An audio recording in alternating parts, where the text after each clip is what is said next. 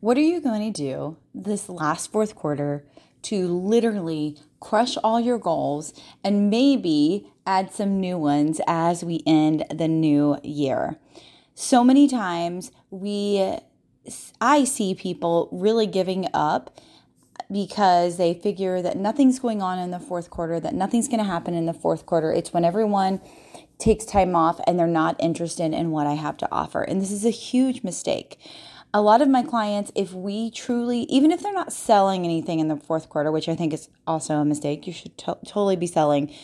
But I have health and fitness clients, and so they're ramping up for January. So we focus on the fourth quarter on really, truly just getting leads, right? Because everything, most people are not going to start a workout program in December, but they are ready to go on January 1st. And the greatest way to do this is to build up that lead, create that lead magnet, and be really ready to go for the beginning of the year.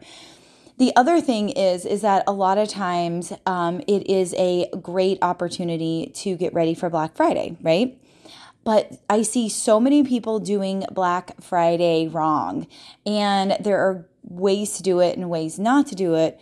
But number one, sometimes people wait too long and they don't get the results that they want because so many other people are, again, getting to their list, getting to their texting list, and really starting that pre-sale before anybody else, before most people are starting to announce their Black Friday deals.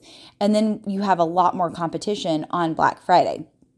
So I would encourage you to think about launching that at a different time because it's going to support your growth. It doesn't mean you won't be selling on Black Friday, but I would start it before because you'll get in front of people and be top of mind before they either spend all their budget that they were planning on spending for Black Friday, or there's just too much noise on Black Friday, and so you get lost in the shuffle, in the email inbox, and all of those things, and I don't want that to happen for you. Okay, so these are my favorite tips, but the number one thing that I want you to make sure that you're doing during the fourth quarter is don't slow down. Don't give up. Keep being consistent. You will see results.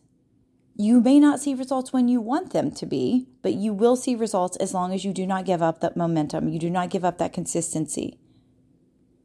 And if you're like, well, I don't really think I've been consistent, then I encourage you to start being consistent. Because if you want an amazing 2023, the best time to start preparing for it is right now. The best time to start showing up consistently is right now. You have to make that decision. Am I going to do this? Or am I just going to wait till the first of the year? I encourage you to check out the October bundle because we're really focusing on igniting your raving fans, and then also the Black Friday Accelerator, which is going to help you get so ready for your Black Friday offers and specials and be ready to sell.